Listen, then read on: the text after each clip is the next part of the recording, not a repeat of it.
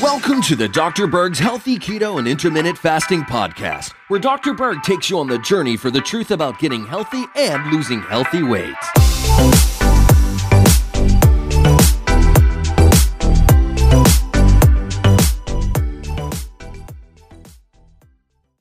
Now, of all the medical conditions, gout seems to be a very mysterious condition.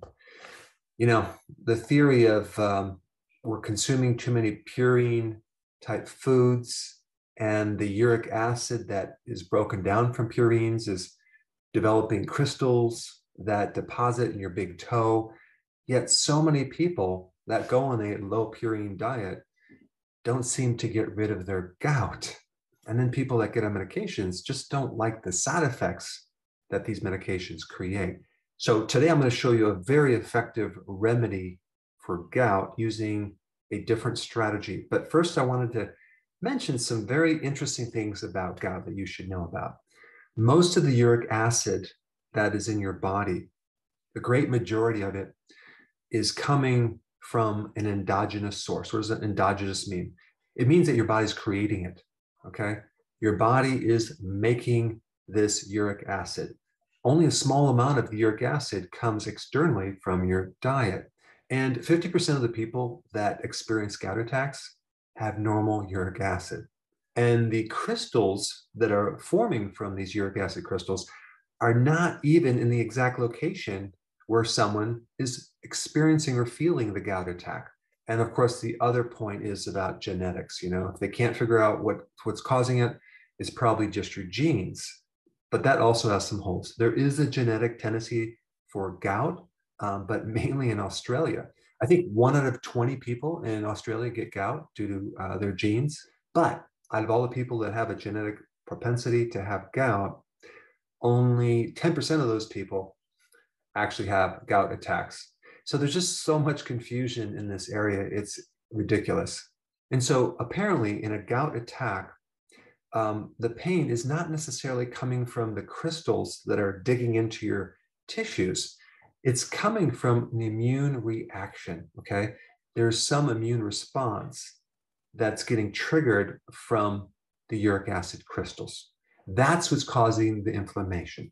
So how do we do with gout attacks? Well, I have found that when people go off carbohydrates, sugars, especially fructose, high fructose corn syrup, alcohol, especially beer, just that change alone handles a lot of problems with gout. But there are still people that do that and they still have gout attacks. So what can be done? Well, we do know this one fact about gout. In order for uric acid crystals to form, okay, so your immune system can react to it, your pH has to be more on the acidic side. We know that. So based on that data, if you were to alkalize the body just a little bit, and I'm talking about urine alkalization therapy, that can give you some immediate relief. So if we combine that with the ketogenic diet, which is low carb, as well as intermittent fasting, I think you'll be in really good shape.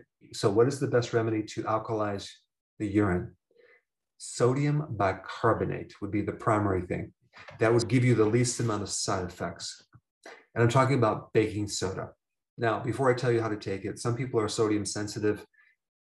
They're on a certain low sodium diet because of high blood pressure, whatever. If that's your situation, I would recommend using potassium citrate instead.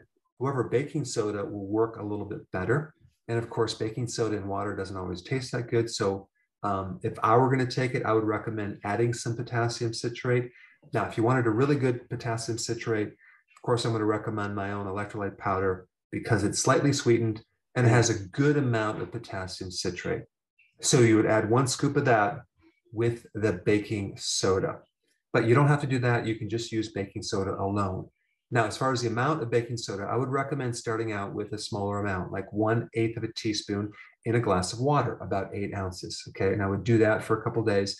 And then I would increase that to 1/4 of a teaspoon of baking soda. Then I would increase that to 1/2 teaspoon of baking soda. And depending on the severity of this gout attack, you may want to try this once, twice, or 3 times a day on an empty stomach, spaced out about an hour. Okay, so you would take it, wait an hour, take another dose, wait another hour, take another dose. That should pretty much put your gout attack in remission. Now, you don't want to take this with meals because it's alkalizing and it can dilute your hydrochloric acid. So take it on an empty stomach at least an hour before you eat. This is also a good remedy if you have uric acid kidney stones, okay? That's a little bit different than the oxalate stones, but with other types of stones, you'll be better off acidifying the urine. So there's always this question of how far do you go before you've gone too far? Because you don't want to go too far on the alkaline side and you don't want to go too far on the acidic side. So I'm going to put a link down below for information to determine if you're too alkaline, okay? And then you would back off if that was the case.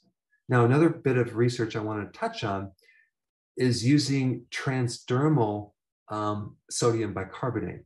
So apparently there was a study done that took sodium bicarbonate and put it into a patch, okay, where you can put it topically, where it can absorb right into the big toe, and this would avoid taking it internally due to the high amounts of sodium.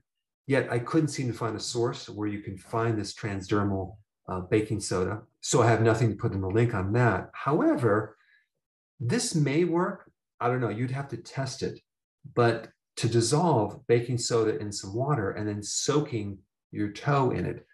And there's also some interesting research that baking soda can increase your immune system, primarily your macrophages, which actually can help reduce inflammation, as well as baking soda increasing your T cell. So apparently it does affect the immune system as well.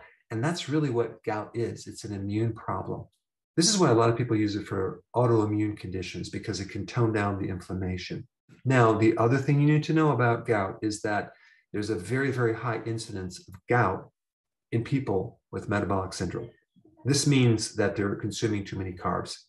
So usually when someone's doing the organ meats or the red meats and things like that, they're usually at the same time consuming beer or carbohydrates. So I really do not believe it's the meats that are causing this gout attack at all. In fact, a lot of people, when they go carnivore, get rid of their gout. But for those people on the ketogenic diet, from interviewing a lot of people that are trying to get rid of their gout, they're doing a great job, but usually they're adding in a little bit of the wrong carbohydrates.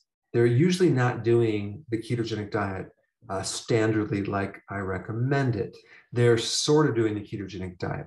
So when they get on a very strict ketogenic diet, they tend to do much, much better. But there's some key things that you need to avoid if you have gout, okay? Number one, of course, the obvious sugar and all forms of sugar, which also includes maltodextrin, which I just did a video on. The second thing is all the refined grains and the refined carbohydrates, okay? And then also when we're talking about sugars, there's one sugar alcohol that can increase the risk of getting gout, and that would be xylitol. So if you do have gout, you'd be better off using another type of sugar alcohol like erythritol, something like that. But just realize if you're using stevia or monk fruit, many times they add in maltodextrin, which is a very bad corn sugar that I would recommend avoiding, especially if you have gout. Now, of course, alcohol and especially beer can increase your risk of getting gout.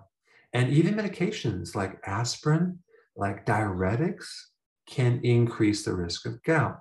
The worst sugar for gout would be fructose, and even certain vitamins like niacin can trigger gout attacks. So niacin is really good for helping someone with cholesterol problems. I mean, it's been totally scientifically proven to do that.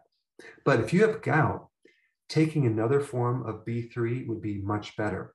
And that would be niacinamide. Okay, that's the version of niacin that doesn't give you the flush.